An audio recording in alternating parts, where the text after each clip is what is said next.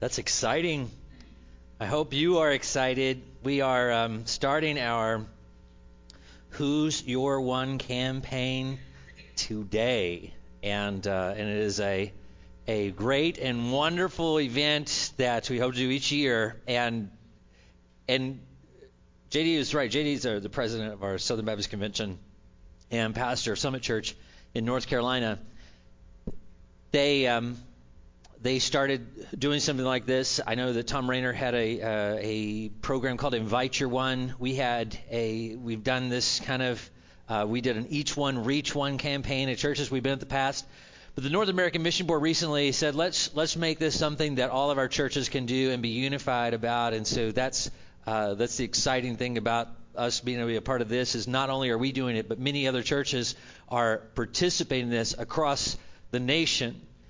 And we're beginning to see the impact of having our churches focus on not on reaching millions of people, and a number that sometimes just blows our mind when we think of how many people are unreached. And even here in Cape Girardeau County, there's like 53,000 people that are in this unreached category of needing someone to reach out to them and connect with them. And so you think about it, that number gets a little overwhelming. Well, we're not asking you to think about reaching 53,000. We're asking you to think about reaching one person. One person. We have some things we're going to pass out to you right now. Got some guys who are going to hand these out. I want everybody to have one of these before you leave here today. It is a bookmark. And on this bookmark, either you can do it this morning or you can do it sometime over the next 30 days. There's a little perforated area, and there's a place to write a name of a person here and a place to write a name of a person here. And then it has this 30-day checklist of scripture to read. This bookmark is the thing I want you to hold on to. When you have the name of the person you want to be Who's Your One, at the end of this service, when we do the invitation, and I'm giving you warning in advance of what's going to happen, we are going to ask everybody who has a name today to bring it up and just lay it on the altar. Just tear this card off, and the name, first and last name of the person that you want to bring. Now, if you don't know their first and last name, then I was thinking today that you really should know the name. But then I thought, when Philip reached the Ethiopian eunuch, funny story. I had a preacher who came to me and said, hey, I said, what are you preaching on this week? He said, I'm preaching on Philip and Enoch. And I said, Philip and Enoch? I said, that's a weird combination, because Enoch, coming out of the Old Testament, guy never died, went to heaven. I said, so what's the story? You know how Philip went out to the desert and preached to Enoch? And I was like, oh, you mean eunuch.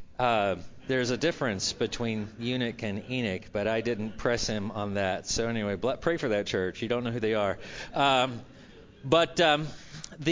anyway, if you just want to write a description like cashier at Walmart, and that's all you know is that they're the cashier at Walmart, and that's who you're praying for, you can write that down.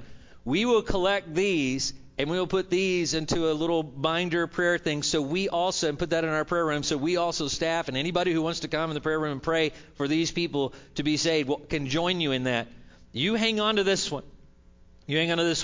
And there's a 30-day prayer guide, either available online in the Bible app. We talk about the Bible app all the time. You can go to the Bible app and just search Who's Your One. It'll have the 30-day prayer guide. But we also have enough for everybody to take one. There's a bunch of them back there. They're scattered out in a foyer or whatever. So take one of these. And inside of the prayer guide, it actually has a blank on each day of the prayer guide that you put the name of the person you're praying for. And so it walks you through 30 days of praying for that person to be saved. Now, let me just tell you something. If nothing else happens as a result of this, if we had everybody in this room praying for someone who's lost for 30 days, that's a big event that we have not experienced, at least since I've been here. I have never experienced that in any church I've ever been a part of. And so that is a life-changing event in and of itself. And that is, God lays on your heart somebody's name, you put that name down, and we begin praying for that person to be saved. Now, this is the feedback I've gotten from people in the past. And it's like, I don't want to write their name down, because what if they found out we were praying for them and that we thought they were lost? Let me tell you something. If somebody thought I was lost and wrote my name down, one, it would be a sobering reality that they believed that I wasn't a follower of Jesus Christ. That would be a wake-up call for me. But in no way would I be upset, angry, mad that a group of people were praying for my salvation, that I would not go to hell but go to heaven for all eternity. And if you say, well, they don't believe in God. Well, then what does it matter what they think? I mean, isn't it more important that you are praying for them and for their salvation, that we are declaring all out battle apprehension, trying to seek that person and see their life change? I mean, we're talking about their life is for an eternity. And they're in danger of being separated from God and from his love for all eternity. Don't be concerned about what they're going to think. Write their name down, and so we can pray for them. Write their name down so you keep that bookmark and pray for them. Over the next few weeks, we'll be seeing testimonies of people who were one, who was somebody's one, and came to saving knowledge of Jesus Christ. We will one of the main reasons why is we want to be able to celebrate with you. We want to see the body of Christ praying collectively together for people to be saved. And when God saves those people, we want to celebrate as a body of Christ each time one of those people gets saved. I have one, and I'm praying for that person for 30 days, and I will celebrate, and we will celebrate when that one comes to know Jesus Christ. I believe wholeheartedly that this person will put their faith in Jesus, and will rejoice when that happens. And again, this isn't a work that I'm doing or you're doing. We're praying for God to do something in the lives of these people. So you've got your bookmark. You're going to write the name down. If you do so this morning, we will ask at the end of the service if you'll just you can come and pray for them this morning. You can come and pray that God would give you the name of someone. But at the end of the service, we're going to pray and just leave the little piece that has a name on it on the altar. And then we'll collect those after the end of service and put those into a prayer journal that we'll keep in our prayer room and begin praying for those people along with you for them to be saved. Take your prayer guide home and take just a moment each day. Like day 1, it says, Jesus told him, I am the way, the truth, and the life. No one comes to the Father except through me. And then it says, God, I know there is only one way to salvation. Jesus is clear. He is the only hope for a lost and dying world, and that includes, fill in the blank. His or her salvation depends on acknowledging Jesus as who he says he is, and he alone is the source of salvation. Use the people and circumstances in that person's life today to point him or her to the reality of Jesus. Give me courage and boldness to call so-and-so to faith in Jesus when the opportunity arises, and help me make it clear there is no other way to be saved. That's day 1. It has a place here to journal your prayers if you want to write out a personal prayer there on the side. But keep that journal, and that is, again, invaluable as think of what a gift that is. Think of what a gift it is. A person comes to know Jesus Christ, and you can say, hey, I want you to have this. This is my journal of prayer for your salvation, and to be able to rejoice in that. The bookmark has each of those passages of scriptures listed on it so that you can look it up in God's Word if you don't have your prayer guide with you. And lift them up in prayer. So I am so excited about this. I am excited every time. I know that every time I have led a church to emphasize sharing the gospel, more people have been saved than other years when we did not have that emphasis. And so this is a time when we, with anxious expectation, because I know this, you may know my one and I may know your one, but there are going to be a lot of ones out there that you and I do not know who that person's one is. And let me share this story with you. I got a call from a friend who's a pastor. They just finished their campaign, their 30-day campaign. He said he got a call from a dad in his church. He said, my son came to me as we were going through this, and he said, Dad, I've got my one. That's all he said. Dad, I've got my one. 10-year-old boy. And great. And so then he went to FCA. This 10-year-old boy who put this together, he was given permission to speak at his FCA and a meeting that they do before school. He invited his friend, to come to that particular meeting. And at the meeting, he shared his testimony, the boy did, about how he came to Christ.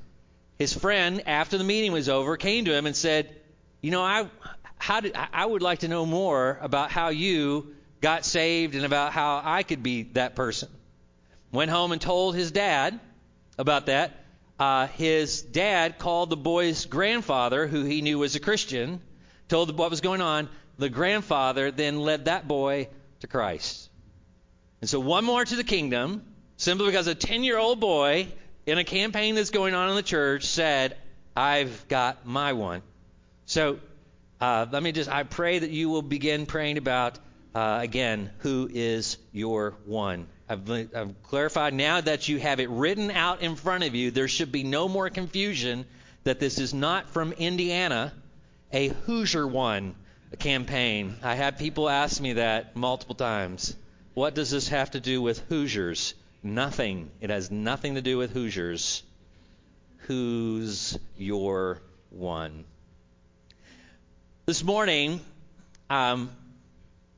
message is called On Earth as It Is in Heaven. And when you think about, we come up with certain names of people, certain descriptions, a picture comes in your head. When I say the word politician or fitness guru or millennial, you get an image in your head of a person and attributes of those people. Well, when you say the word Christian to people in the world, a visual picture comes into their mind. And sadly, the picture that people get in their minds is not the same as the biblical portrayal. Actually, Christian was a derogatory term in the early church. People were called that as an insult, not as a compliment. The reality is that what Jesus called his followers were disciples. And what we want to understand today and throughout everything we do in church, is that we want to be a church of disciples, not just Christian, as the world would understand Christian. We want the world to understand what a disciple of Christ is and the distinction of what it means to be a follower of Jesus Christ. The word Christian is used 3 times in the entire Bible. The word disciple is used 281 times. What we want to be is what God defines as a disciple of Jesus Christ. And a little background on disciples. All Hebrew boys went to Torah school starting at age 5. By age 10, all young boys knew the Torah, and the best students went on to study the remainder of the Old Testament. The rest returned home and worked in their families' businesses. At about age 17, if you wanted to go on and make a career out of being a religious studies person, you had to find a rabbi that you admired, and you applied to become one of his disciples. When you found one, you would go sit at his feet, and that was your request to learn. You would go sit there and hoping that he would ask you to follow him. And the rabbi would examine you with questions and put you through a series of tests to see if you were worthy. He wanted to find the best because it reflected well on him. If he had some of the best people, then it made him seem like one of the best teachers. And so you were trying to find the cream of the crop. And so for several years, they would then follow their rabbis, and they would imitate everything they did to the letter, because the goal of the disciple was to be like the rabbi. Jesus went to a lake and identified people who were fishing. This is how he started. First people he called, first people he invited to follow him were untrained fishermen. And the thing that I hope you and I see this morning is that he is calling us not because of your expertise in religious studies, but because he wants to show you what he can do through you. Now, it doesn't matter if you think well of yourself, then you may have to be humbled a little bit. If you think too little of yourself, that's probably a good start, because this isn't about what you can do. This is about what he can do through you. And the more difficult it seems like that would be, the greater glory he's going to receive. The passage we're going to look at is in Matthew chapter 4, verse 16. Matthew 4:16.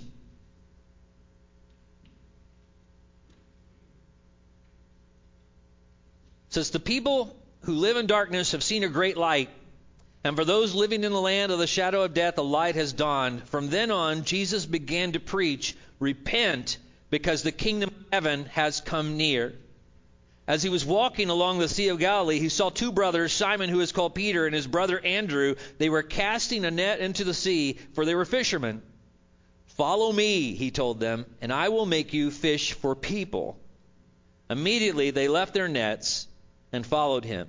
Going on from there, he saw two other brothers, James, the son of Zebedee, and his brother John. They were in a boat with Zebedee, their father, preparing their nets, and he called them. Immediately they left their boat and their father and followed him. Pray with me. Father, we just pray, God, this morning that you would call us out to be your disciples. Father, many of us have already heard that call and have responded and are seeking to follow you. But Lord, just remind us of that calling. May we today be a day of self-examination as to whether we are doing what our rabbi, our teacher, our master has taught us to do. Whether we are still sitting at your feet, whether we are still learning all that we need to learn from you, or whether we've been distracted. Father, some may be here today and they've never been following you faithfully. This may be a wake-up call to realize they've been calling themselves Christians, but they've never been disciples of you. They've never been sitting at your feet and learning all that you have to say. May today be the day that they make the decision to respond to your call. And Lord, still others are here who may not even know you. Lord, well, they are our one today.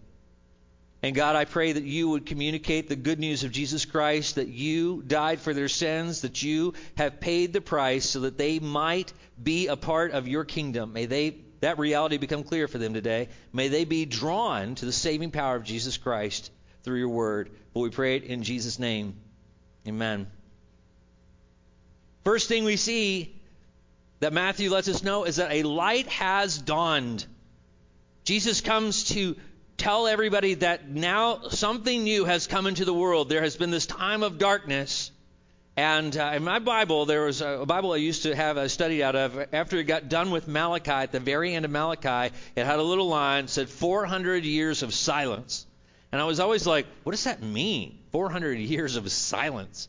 That means that there was no new revelation of God for 400 years.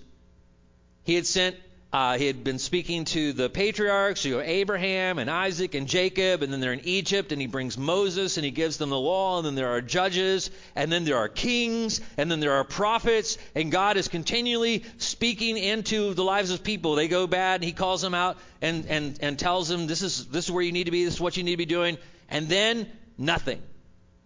The world's still moving, things are still happening, but God isn't speaking. It's not just silence, it's the silence of God. And then all of a sudden, out in the desert, a man started preaching. A man called John the Baptist. And he began calling people to repentance and saying that the Lamb of God, the Messiah, the Savior of the world, was coming. And then all of a sudden, he looks up and says, "Behold, the Lamb of God," and sees Jesus coming, and Jesus wants to be baptized, and he says, "I'm not worthy to baptize you. I'm not fit to untie your sandals." And Jesus said, "Permit it to be so." And so he baptizes him, and the Holy Spirit descends upon Jesus like a dove, and the Father speaks from heaven and says, "This is my Son in whom I am well pleased." And thus begins a ministry of God revealing his word, and his word is a person. Meaning, in the person of Jesus Christ, God is communicating everything about himself and his message to his people. And now Jesus tells them, he says, you know what? You are looking for a way. You are pursuing truth. You want the answers to life. I am the way. I am the truth. I am the life. Nobody comes to the Father except through me. And so Jesus becomes the answer. So a light has dawned, and that light still shines. That light still shines. You know, when history talks about the Dark Ages, It's talking about darkness from a worldly perspective, not from a biblical perspective. We pay attention to so much of what the world is saying, and we pay attention to so little of what God is saying to us. Jesus tells us a light has dawned. Now there is this light in the world, and this light is meant to be shared. Look what it says in chapter 4, verse 16. It says, "The people who live in darkness have seen a great light, and for those living in the land of the shadow of death, a light has dawned." He's going back to the Old Testament and talking about when God comes into the darkness, and he always was like, when he came upon the temple, a cloud would overcome the temple, but the tabernacle, and so he would overcome the tabernacle, and then his fire would illuminate. That's how they traveled, by fire, cloud by day, fire by night. God would lead his people. And now again, Jesus is this fire. He is this fire of the Holy Spirit who's come to lead his people. That light has not gone out for 2,000 years, because that light shines. Jesus says, "I am the light of the world," and then he talks to us and he says, "You are the light of the world." And he says that we should be up on a hill. That's why this church is built on a hill. It's to be a light to this community. It is to be a beacon. We use illustrations like lighthouse and something to things that shine and so forth. We need to be that beacon to this community, and not only us collectively as a whole. I'm not talking about the building and painting luminescent paint on the building just so it lights up everything, though that would be cool. But I'm talking about you and me living in Christ, and then Christ drawing people to himself because we illuminate him, and we illuminate who he is and what he's about and his word. And people are drawn to it. He says, "If I am lifted up, I will draw all people to myself." And so he has you in your work. Wherever you work, God has you there to be a light. Wherever you go to school, God has you there to be a light. Wherever you shop, God has you shop at those places to be a light. When he takes you on vacation, he has you on vacation there to be a light. He has you and I to be his light and showing people a way out of darkness. So here's what I want you to hear. I want you to know it's time to let people know. It's time to take the light to people. Time to take the light to people who are living in darkness. Who are living in darkness. Now, people are not going to like the light who want to stay in darkness. That's always been the case. People who want to be in darkness will hate the light, and they will persecute you, and they will despise you, and they will try to put your light out. They did that to Jesus. And Jesus said, the disciple is not above his teacher. If they did it to me, they're going to do it to you. They didn't like the light that Jesus brought. They tried to put his light out. Here's how powerful his light is. They killed him, and he came back to life. So they could not put his light out. And in the same way, they cannot extinguish the light that we have either. And so we just are called to be the light. But do not be distracted by the people who hate your light, because there will be other people who need that light, who are praying for that light, who are hoping to get out of darkness, who want to be set free from whatever it is they're going through. God is going to bring people in your life who he wants you to shine in their lives so that they might be released from that darkness. That means everybody can have one, but not everyone is going to want the light that you give. But there will be ones. And the more you are praying, the more you are asking God for direction to the one, the more the chances of our lining up to the people that God wants to reach, that increases significantly. But God may have you to begin pursuing a particular person, and as you pursue that person, it may be their brother or their sister or their cousin or their neighbor or somebody else that's actually needing the light. He just used that person to bring the light in. So always be looking for what God is doing. But the key is we have to take that light to people and help them to be set free from the darkness. I was in darkness. You were in darkness. We know what that's like. We didn't want to stay in darkness. Aren't you thankful someone communicated the good news of Jesus Christ to you, there are others who still need to hear, who need that light. Second thing he says is that the kingdom of heaven is near. Not only are people living in darkness and need to have light brought into their lives, the light of Christ, people need to know that the kingdom of heaven is near. They need to know that this is all going to be wrapped up. Look what he says in verse 17. It says, "From then on, Jesus began to preach, 'Repent, because the kingdom of heaven has come near.'" Now, something they teach us in seminary is this phrase called already not yet tension. And that's that when Jesus comes, he ushers in the kingdom of God. So the kingdom of God is here, but it's not yet here in its fullness. And that's where we live, in that tension. Jesus has come, but this is not the kingdom. This is not the way it's going to look ultimately when he's reigning on his throne. He is on his throne, but he's still allowing the enemy to have power and to do his thing. That will come to an end. But the reality is when you draw your last breath, when that heart stops beating, next time you open your eyes, he will be the only king you'll know. And you'll either know him or you won't. He'll either know you as a follower of his or he won't. And so we need to let people know that the time for them to make a decision about who they're going to follow is now. It's time to let people know that this world is going to end and a new one is coming. It's not who do you want to be now in this world, it's who do you want to be in the world to come, the one that lasts forever.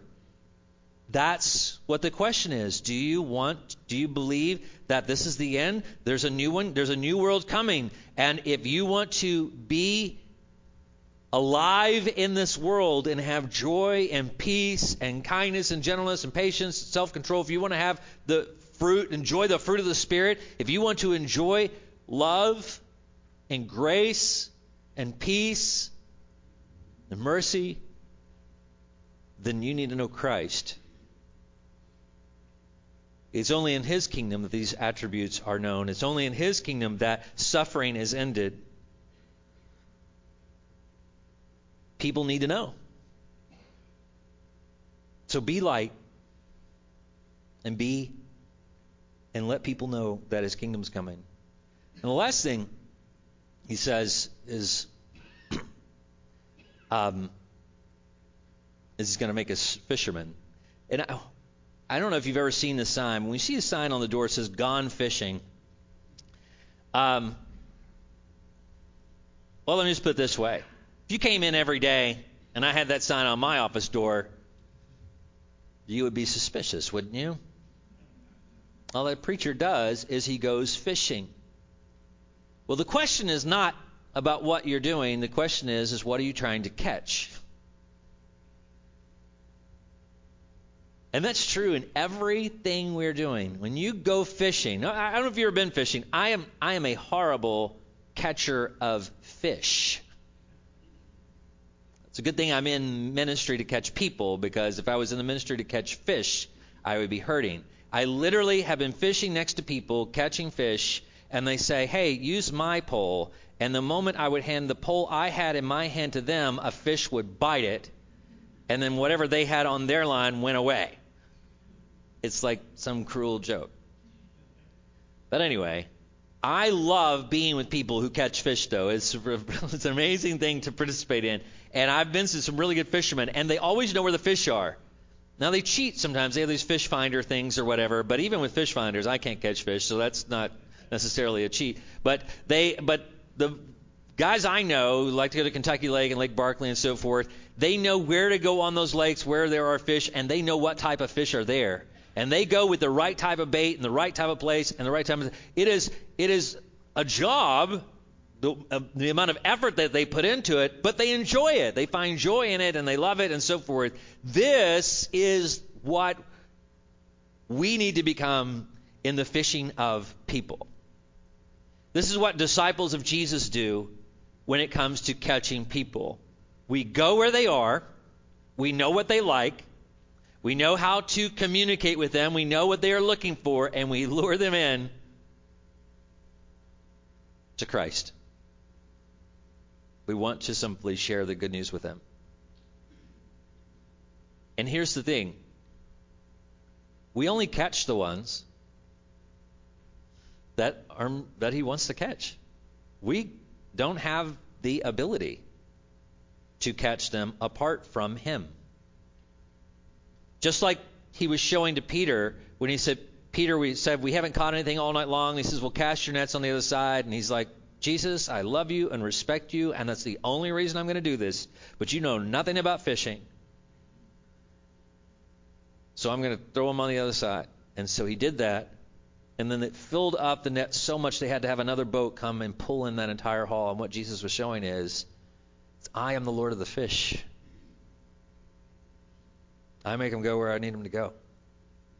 You get your net out, I'll get that fish in your net. And friends, when we go out in his name, pursuing his people, he brings them into the net. He's already working in their heart. Now, sometimes we get caught up theologically trying to figure out how all that works. I don't think there's actually a command that says, figure out how this works. I don't think Peter spent the rest of his life trying to figure out, how did he get those fish in that net? How did he do that? The Bible doesn't tell us that. The Bible just says he believed Jesus was who he says he was. And then he can do what he says he's going to do. And that's all you and I have to know. He says if we go out and we are obedient and we proclaim the gospel, that it will have results. He says if we cast out the word of God, it will not return void. He said that if we will do what he asks us to do, he will accomplish his will and his purposes through us. Look at these verses. As he was walking along the Sea of Galilee, he saw two brothers, Simon, who is called Peter, and his brother Andrew. They were casting a net into the sea, for they were fishermen. Just pointing out an obvious point. They're out fishing. It's what they do. Follow me, he told them, and I will make you fish for people. Immediately, they left their nets and followed him. They know who he is. They've heard about him. They know he's going around speaking, and now he's saying, I want you to sit at my feet. I want you to learn from me. They are not worthy of that calling. It would be like somebody pick out the person. I don't have any care about going to Harvard or Yale, but if you cared about going to Harvard or Yale, it'd be like a representative from an elitist school coming and saying, I want you to be in my school and sit in our program, and we're going to train you with the best teachers on the planet. Jesus walks up to people in a place where people are not even known for following rabbis, and he calls them out of darkness and into light. John MacArthur says this: God skipped all the wise of the day. The great scholars were in Egypt. The great library was in Alexandria. The great philosophers were in Athens. The powerful were in Rome. He passed over the Herodotus, the historian, and Socrates, the great thinker, and Julius Caesar. He chose men so ordinary it was comical. No rabbis, no teachers, no religious experts. This wasn't the B team. This wasn't even the C team. This was like the double Q team. This is way down the line. But he wasn't coming because of their abilities. He wasn't calling them because of what he knew they could do. He was calling them because of what he knew he could do through them. It says, going on from there, he saw two other brothers, James the son of Zebedee and his brother John. They were in a boat with Zebedee, their father, preparing their nets, and he called them. Immediately they left the boat and their father, and they followed him.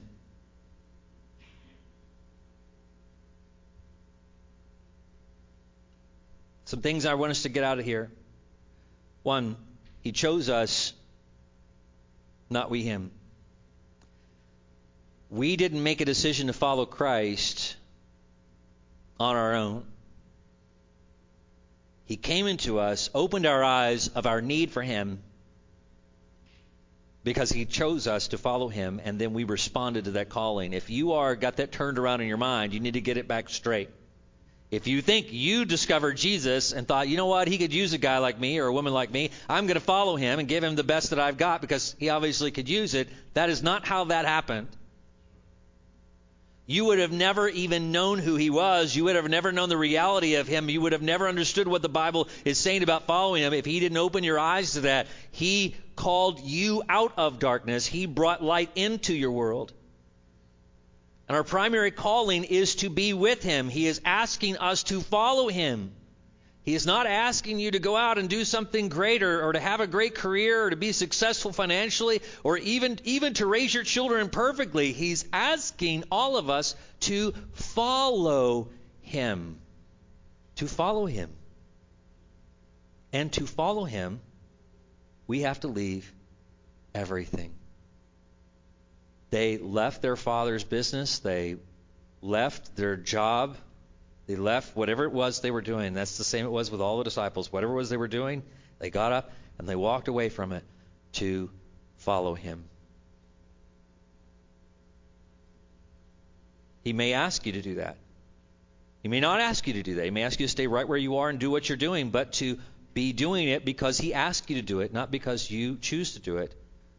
Maybe he'll ask you to leave your job and carry the gospel overseas. But for most of us, it's not that dramatic. But you will have moments when you decide what holds the greater sway in your life.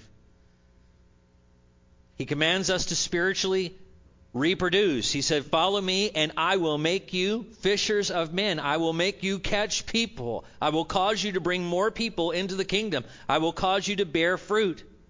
John 15:8 says, my Father is glorified by this, that you produce much fruit and prove to be my disciples.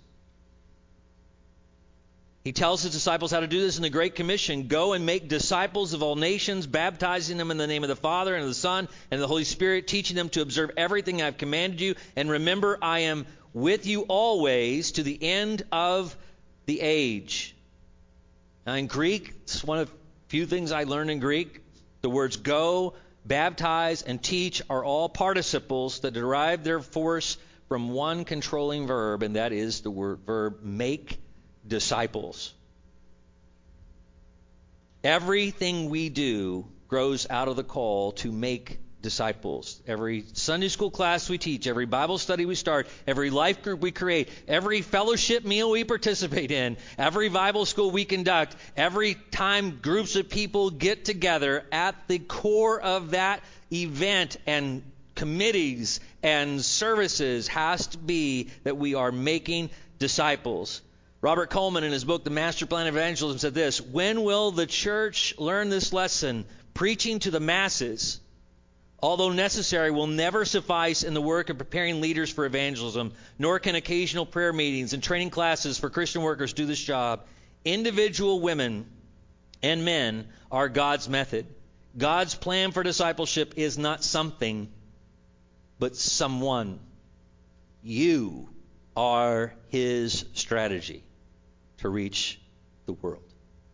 You. He called you out of darkness into light, and the reason why he didn't take you straight into heaven is because now he has a mission for you to accomplish. He has someone he wants you to disciple. And in learning how to disciple others, he is discipling you. It is time to make following Jesus, finding his children, and discipling them our number one priority. It is time for you and I to make this commitment. You and I are God's method. You and I need to become this. We need to become people who are light in dark places. We need to be people who share that the kingdom of God is near and call people to repentance. We need to be people who are busy about our Father's business in making or in catching people.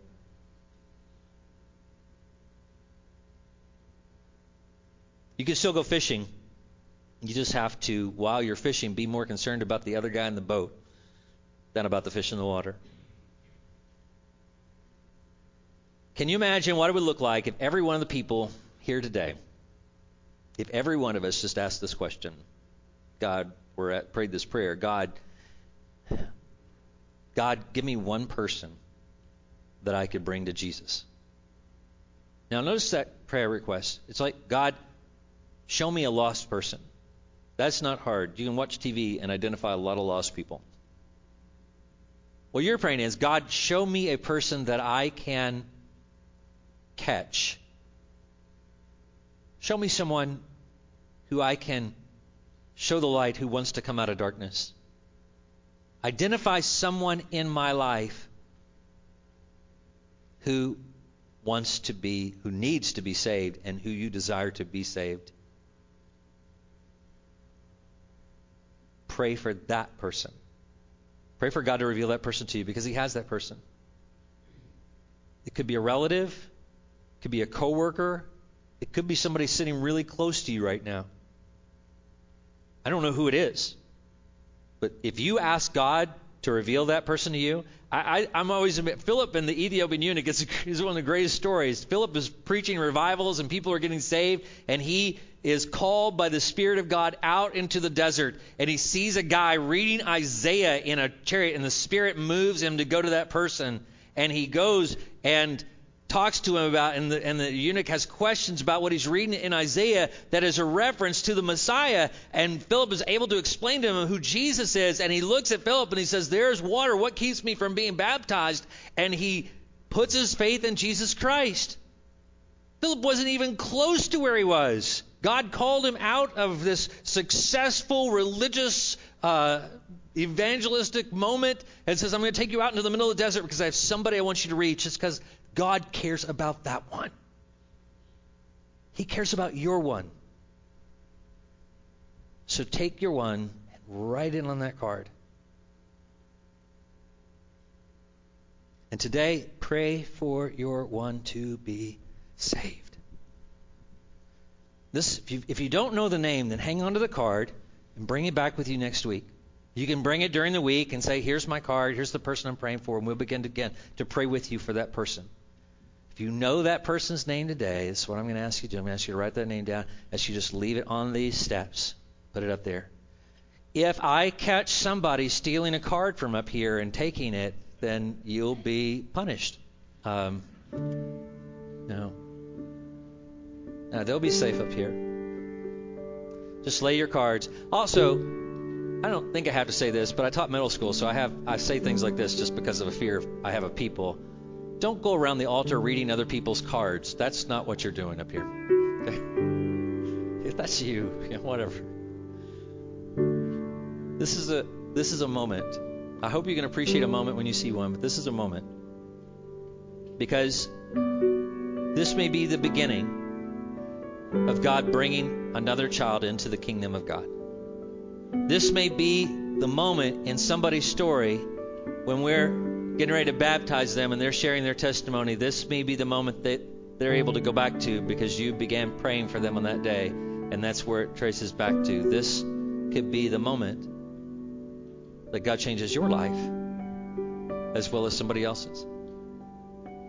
So if you would take a moment, write that name on that little rectangle card, keep the bookmark so you can remember to pray, and bring that name up here. You can just drop it up here and go back to your seat if you want to. But if you want to take a moment to pray, take a moment to pray. You need to take a moment to borrow somebody's pen or something. I should have handed pencils out to everybody, but just you can get the job done. I know you can't. But right now, I'm going to ask you to bring those up. Let me pray for everybody, and then as soon as we get praying while we're singing this song, I want to ask you to come. Stand with me as we pray.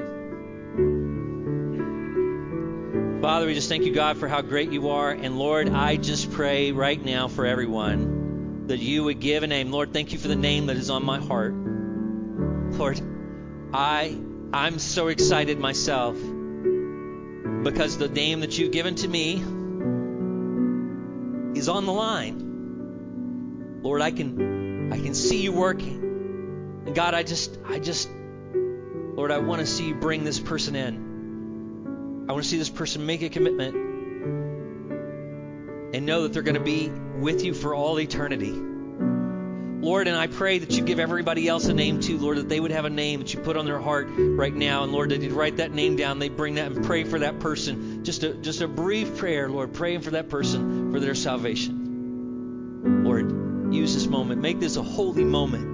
Make this a moment in which we commune with you. And Lord, if there is anybody here today who can't write a name on a card because they are one, or they can write their own name on the card if they want to. But Lord, I pray they'll come seek me out, seek out Randy, or seek out somebody and say, I want to be the one today to give my life to Jesus Christ. I want to be the one to put my faith and trust in him so that I can be saved. I want to come out of darkness and I want to be in light. I know the kingdom of heaven is near and I want to be a part of it. Lord, if they're here today, I pray today will be the day that they will call out to you and be saved. Well, we pray it in Jesus' name. Amen. If you have those cards, just bring them, lay them up here. Oh, soul, are you weary and troubled? No light in the darkness you see. There's light for a look at the Savior, and life more abundant and free. Turn your eyes upon Jesus. Look full in his wonderful face, and the things of earth will grow strangely dim in the light of his glory and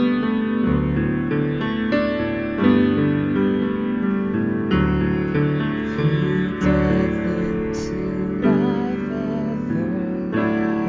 everlasting, he passed and we follow him there.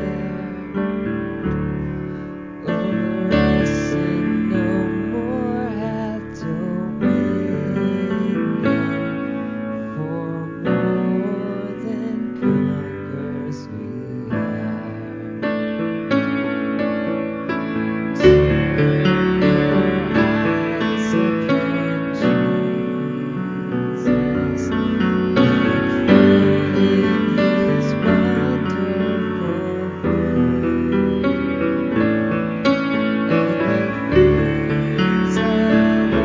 will grow strangely dim in the light of his glory and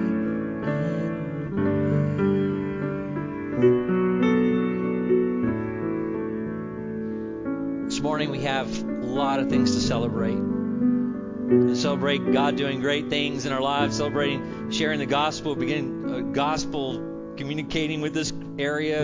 I'm excited about that. If you're thinking, I want to share my faith, I just don't know how to do it, that's coming. We'll be giving you tools and resources on how to share your faith over the coming weeks and to help you. It all begins with praying for that person, though. Downstairs, we have a meal waiting for us. Typically, the people in the kitchen will waft the aroma of the food toward me so that it makes me conclude my sermons faster. It's an effective tool. It's been used for years. But we have a meal downstairs. If you had not planned to eat with us and you didn't bring something today, they came up and wanted me to communicate with you that there's like a loaves and fishes moment going on down there. There is a lot of food downstairs that we can't possibly eat all of it unless you stay and eat with us. So do not have any guilt. I know I've had people say, I don't want those people to think that I just came for the free meal. Well, brother, we all came for the free meal. So you're amongst friends. So please just stay and eat with us. We have a dessert auction that's going to take place afterwards. There's some cake. We're celebrating. Cindy, go stand by your wonderful husband there. You make him look better. We're celebrating the 50th wedding anniversary of Randy and Cindy Riley. I think it's amazing.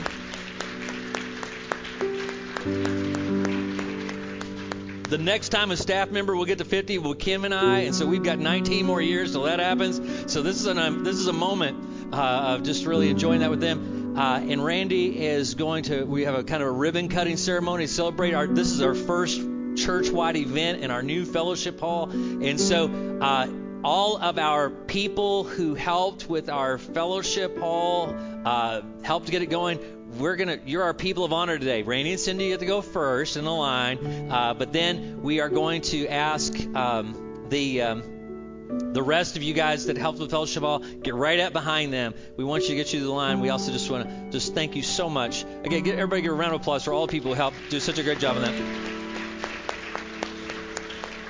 So much hard work, so many nights, and Randy will take a moment to recognize you guys later. But I'm going to ask the blessing on the meal, and then I'm going to ask Randy and Cindy to scoot out, and then our people who helped with the fellowship hall, Randy will know who you are, so don't make him call you out and say you didn't do anything. Get in the back of the line. No, if you help in the fellowship hall, we want you to be a part of getting in through the food and so forth. And then our guest obviously wants you to be a part of it. Preachers usually go last, so don't worry about that. But we're so glad you're here with us today, Randy. How do we get there? How do we get there? It's a question. It's not rhetorical. I'm asking anybody. Is that the stairways? Is that the best way? Or if you've never tried to walk through our church building, the elevator's back here. There are 2 stairways that go down singly down this way. There are stairs out this door, and then there are stairs back over on this side that will eventually get you there. If you go beyond those stairs, by Monday, we should find you and get you where you need to be. Yeah, take your cell phone with you just in case. That's right. So, but anyway, yes, elevator's out this way, though, and there's 2 stairways out the back, but they'll be ready for you. Just see the guy in the red vest sweater. If you're in front of him, you've not heard what I was saying. So anyway, let me pray for us, and then we'll be dismissed and have a time of fellowship together. Father, we just thank you, God, so much for how great and amazing you are. Thank you for the food that's been prepared. Thank you, Lord, for this fellowship hall has been completed, and Lord, for providing us the resources and raising up people. Thank you for our guests who are here today, and for all of our people, and for everybody that's here. Lord, I pray that everybody will see this as a great opportunity for us just to enjoy good food and fellowship together and stay. Lord, I pray that thank you for reminding me right now we don't have service tonight, Lord, and just so pray that the rest of the afternoon, evening is one that brings glory to you, and Lord, you are blessed by it. And Lord, now just guide us, direct us, fill us with your Holy Spirit. Thank you for 50 wonderful years of marriage for Randy and Cindy, and may this be a time of blessing and celebration for them as well. For we pray it in Jesus' name. Amen.